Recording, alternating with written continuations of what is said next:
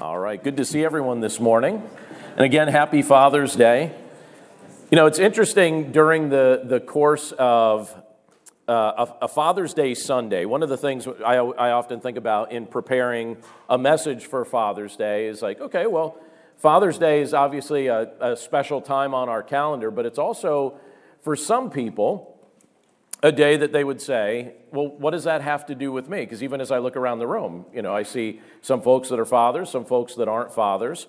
And I think a lot of times, you know, when you look at something like this, what we're about to look at, several things, you might almost be tempted to look at it and say, well, this message is for somebody else. But I want to show you a few things from Scripture this morning that, first of all, I hope it will be a pep talk for dads. I hope it will be a genuine encouragement for you, because I think those of us that are serving in that role definitely need that frequently. And I think, you know, in this day and age, it's certainly nice and helpful to see what Scripture says that can be principles that apply to godly fatherhood. But I think you'll also see, whether you're a father or not, that the principles that we're about to look at are pretty much universal as we seek to grow as followers of Christ. And so some of the things I'll talk about today are really targeted toward dads, but you'll also see a very direct application to wherever you are in your season of life. And I hope it's really an encouragement for each of us. So let me have a word of prayer, and then we're going to take a look at these things together. Lord, thank you so much for the privilege to be able to look at your word together today. And Lord, we're grateful that today on this Father's Day that we have the opportunity to celebrate the fathers that you have blessed us with and the fathers that some of us have had the privilege to be. Lord, we're just grateful that you give us the example of how that's supposed to operate and what that's supposed to look like. And we pray, Lord, that as we look at a variety of scriptures this morning, that you would encourage our hearts, that you'd fill us with your Spirit, and that you'd remind us of your presence with us right now. We love you, Lord, and we thank you for all these things. In Jesus' name, amen. So I don't think it's a statement that is an understatement when I say that our culture thrives when fathers remain involved in the lives of their children. I think households thrive. I think neighborhoods thrive. I think communities thrive. I also think the church thrives. But it's also very obvious that some corners of our society don't necessarily agree with that sentiment. We live in a very confused era. Sometimes I think, you know, what's the best word to describe the era in which we live in? And sometimes I just land on that word, confused. I feel like we live in a very confused era. We are several generations removed or several generations deep in a social experiment where a father's influence in his home is being minimized, either because he has chosen to abdicate his responsibilities or because his absence is it may be encouraged through various financial subsidies or something like that. But historically, in cultures and in communities where fathers are actively present, there's less crime, there's more structure, and there's also more accountability. But when they're absent, everyone is impacted. But my thoughts today are not going to be primarily directed toward those who abdicate their responsibilities. This morning, I want to speak to fathers who are faithful to their families and fathers who are faithful to their responsibilities, because this world needs your presence. And your contribution to this culture, your contribution to the church is significant and it's appreciated. And in fact, if you're feeling discouraged or maybe even if you're feeling tired right now, I hope that some of what I share today will actually lift you up and be an encouragement, because you're the ones who realize that the perspective that the next generation has toward God is going to be heavily impacted by your care and by your guidance and by your protection and by the love that you demonstrate. You're the ones who understand the weight of your responsibility, and we're immensely grateful that the Lord has chosen to bless this world with your presence, and so we want to honor that. And one of the things that Scripture points out to us, and I'm going to read a variety of Scriptures this morning, but one of the things that I think that you can see illustrated in Scriptures is that, first of all, your protective care is something that this world desperately needs. Let me read for us from 2 Thessalonians chapter 3, verse 3. And you're welcome to hop around with me today as we look at a variety of Scriptures. But there's an interesting statement made in 2 Thessalonians 3, verse 3. It says this. It says, "But the Lord is faithful. He will establish you, and then notice this word, and guard you against the evil one. Again, it says, but the Lord is faithful. He will establish you and guard you against the evil one. Now, I've been waiting to share about this on a Sunday. Some of you that I'm connected with online have already seen that I've shared a little something about this, but this summer I decided to do something that completely interrupts my weekly routine. Completely, like in a big way. So many of you know that for years, I've actually done this for 25 plus years. For years, I've taken Mondays off as just a day off to kind of reset my system a little bit. And I think you probably understand, just the nature of pastoral work, especially the counseling aspect of pastoral work. It requires me to spend time with our families who are in the midst of pretty heavy seasons and some pretty painful trials. And because I haven't figured out a way to be an unfeeling person, I don't think you would want me to be an unfeeling person, right? I don't want to be an unfeeling person. What I've noticed is, okay, it's a privilege to walk with people in the midst of those heavy seasons, but I need to figure out a way to reset my system a little bit so that I'm energized and ready for a new week to be able to meet with people and pray with people and do things like that. So I actually have a pattern. On Mondays, if you've ever noticed I'm a little bit hard to reach on Mondays, not impossible, but a little bit hard. I'm actually purposely a little hard to reach on Mondays because I don't carry my phone around with me typically on Mondays. I kind of put it away, and I try and just do something physical. So I'll usually mow my lawn or work in my garage or try and fix whatever needs repair around the house or something or even just exercise. Some of you right now are saying, you should probably do the exercise one more. That one would be okay. I'll work on that someday. But I do try and do something physical on Monday because it kind of resets my system a little bit, resets my mind. And so most Mondays for the past few decades, that's what I've been doing. But this summer I had an idea.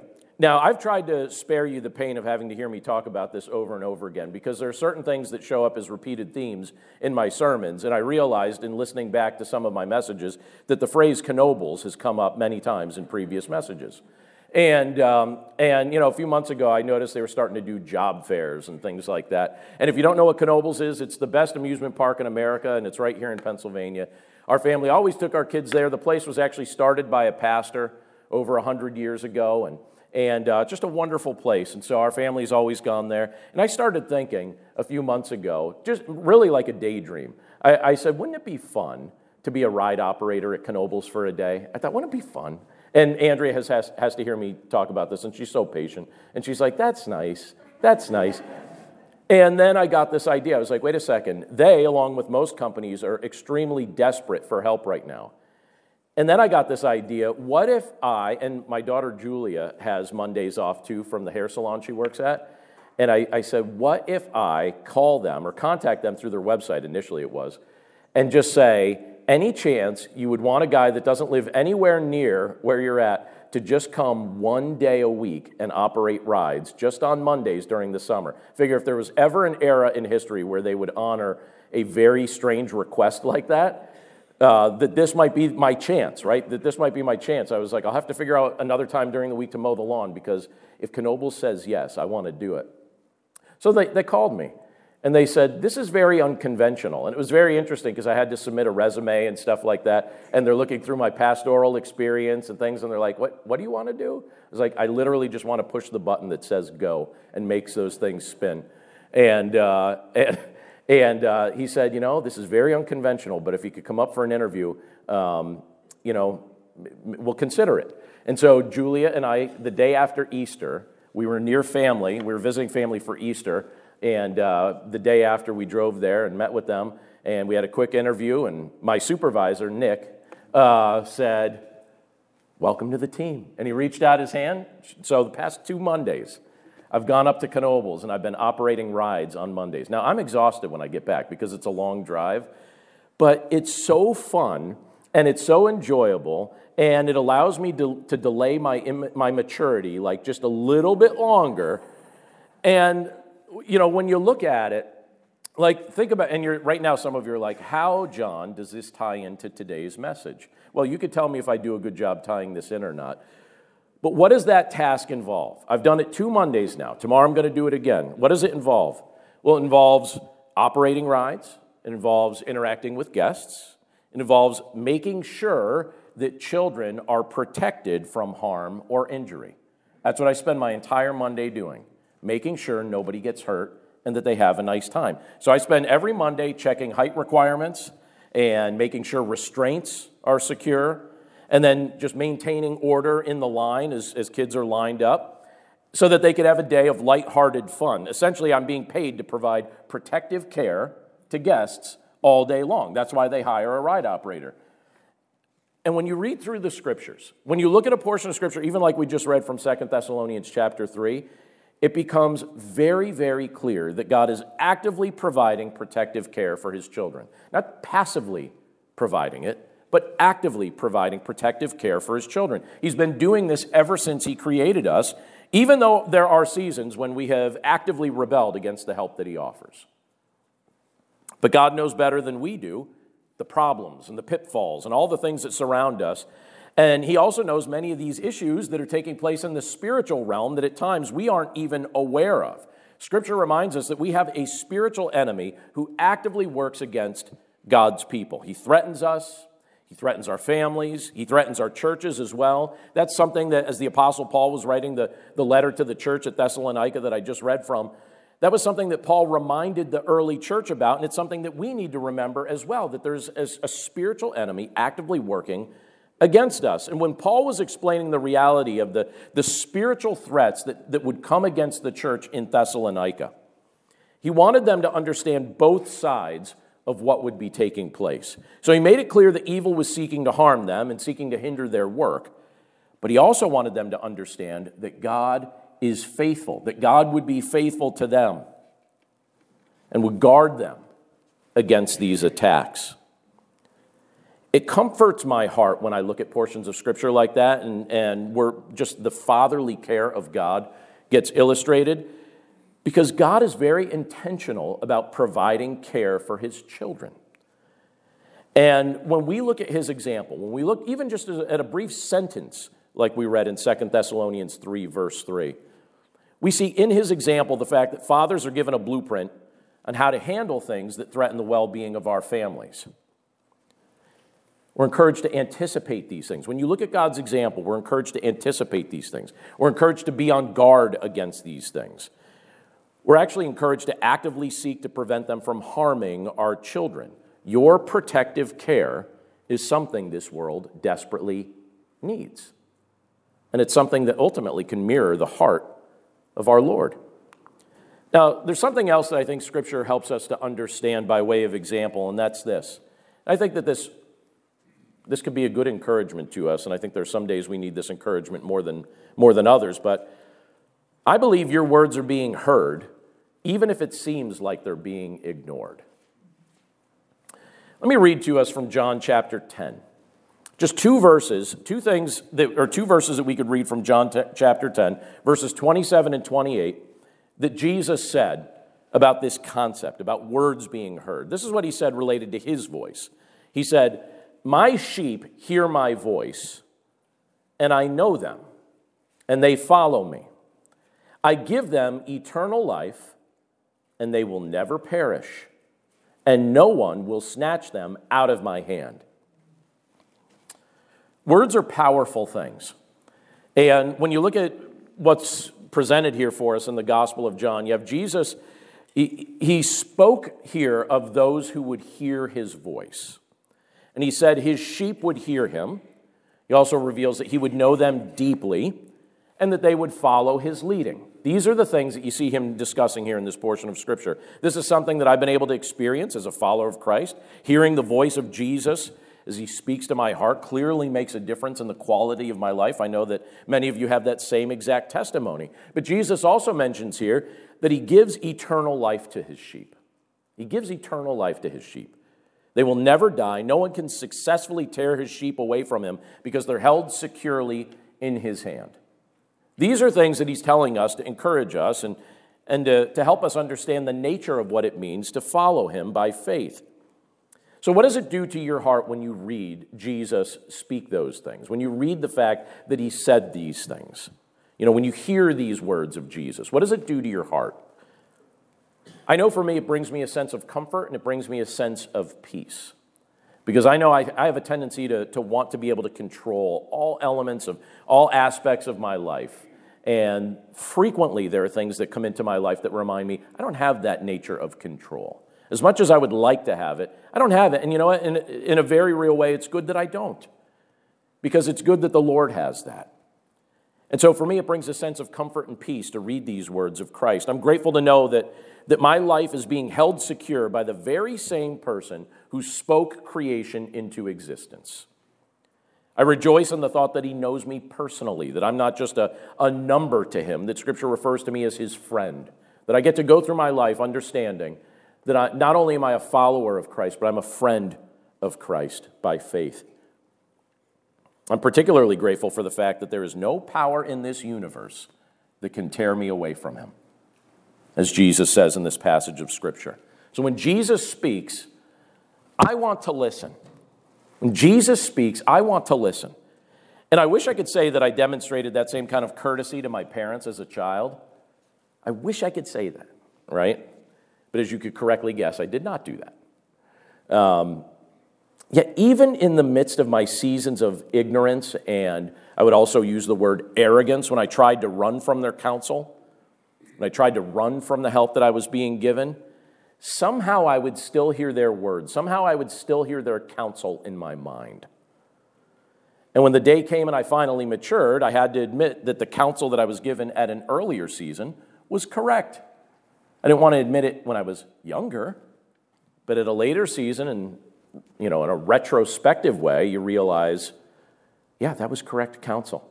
So fathers, do you ever wonder if your children are listening to you? Only always, right? I certainly wonder that. But every now and then I've also received confirmation that they indeed are listening in a variety of ways. And I have a couple things I'll say about my kids. I don't have their permission to say it, so they're going to be anonymous. So you could guess which one it is, but I'm not going to tell you today. But I'll never forget when one of my children said to me, I used to give you a hard time, but now as I look back on my childhood, I could see that you were right and your advice was good. I just wasn't ready to listen to it. When I heard that, I was like, what? Could that be written down? I feel like we need a new decoration in the house somewhere, just like a quote. I like quotes. That might be my favorite quote. I want to show you a portion of Scripture. This is something I really appreciate. Jeremiah 33:3. The Lord said to Jeremiah, he said, "Call to me and I will answer you and will tell you great and hidden things that you have not known." Call to me and I will answer you and will tell you great and hidden things that you have not known. So I'm grateful for the many ways that the Lord's gone out of his way to communicate with us. I'm grateful for the ways he spoke to Jeremiah and challenged Jeremiah to call on him in prayer. Jeremiah was told that when he called on the Lord, that the Lord would answer him and reveal hidden things that Jeremiah was not aware of. And isn't it a blessing to know that we can come to the Lord and that we can seek the wisdom that he supplies? Isn't it also a blessing to know that one of the ways he's revealed his wisdom is through the lips and the lives of our earthly fathers? It's one of the things that the Lord's done many, many times, and I'm sure that there are many testimonies of that right here in this room. Third word of encouragement that I'd like to give fathers today, and that's this. You're going to need wisdom to dispense justice and mercy in correct proportion. What do I mean by that? Well, let me read something to you here from James chapter 1, verse 5. It says this, "If any of you lacks wisdom, let him ask God, who gives generously to all, without reproach, and it will be given him." So there's an interesting balancing act that a father is often trying to navigate.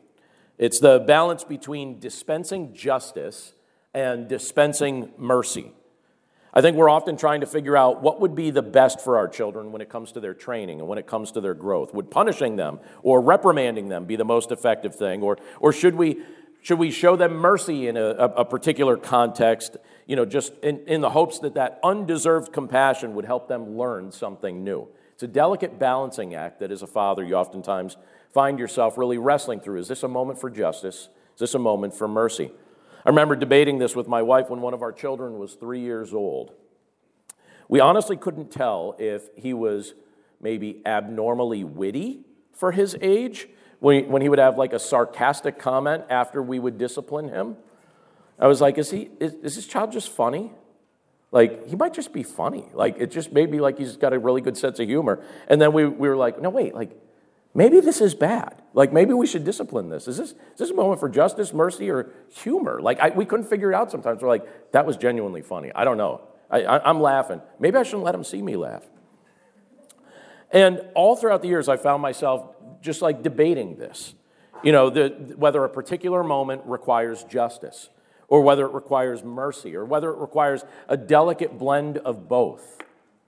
And sometimes it's based on the context, and sometimes it's based on the personality of the individual child, and often it's based on the prompting the Holy Spirit gives your heart when you're asking the Lord for wisdom to know what to do in any given moment. Well, our Lord is perfectly just, and our Lord is perfectly merciful when you look at the attributes of God that are illustrated for us in Scripture. So our desire, as men who are seeking to be godly men, our desire is to mirror his heart and to mirror his intentions as we train our children. That's why I'm grateful that we could ask him for wisdom to know how to complete the task that he's entrusted to us.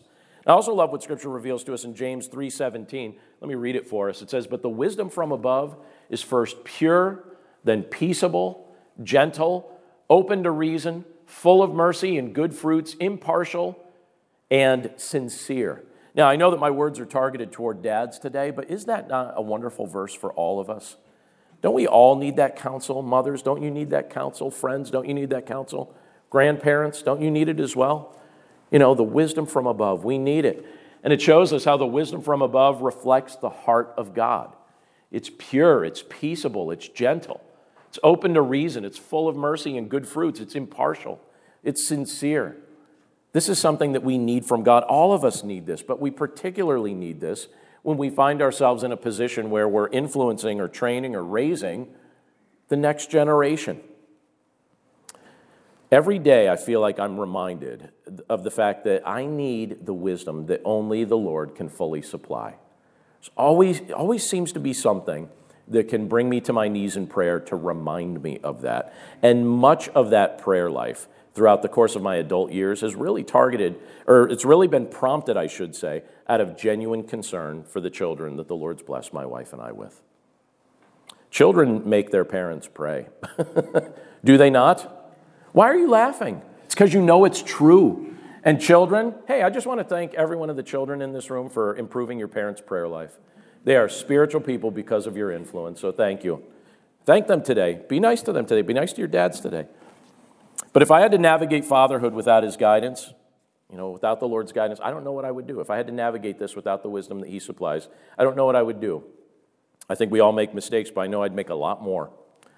One other thing I want to point out to us today, and I hope it encourages your heart if you're in the midst of this process of raising children, and that's this: the work you're doing will be valued most when it's remembered.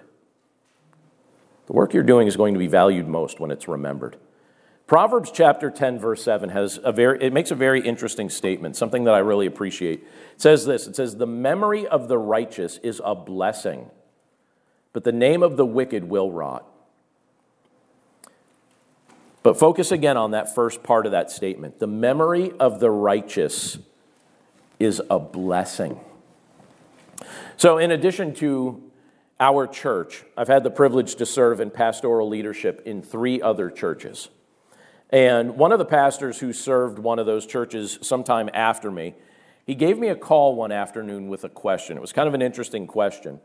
But he said this, and I'm paraphrasing, but essentially he said, "I'm feeling frustrated." He said, "I'm trying to lead well, and I'm trying to help the church become a healthy and vibrant ministry in our community, but I feel unappreciated, and I'm struggling to get volunteer help." He said, "I can't get anyone to step up and volunteer." And he also said, "I'm also dealing with a lot of criticism and comparison. I never hear anything good about what I'm doing. I only hear about the great work of my predecessors. What should I do?" That was his comment. What would you respond to that? He's like, "I only ever hear about the great work of my predecessors. What should I do?" And I felt bad when I heard him say this, so I admitted something to him that I think cheered him up a little bit. And I told them, guess what? When I served there, I had a very similar experience.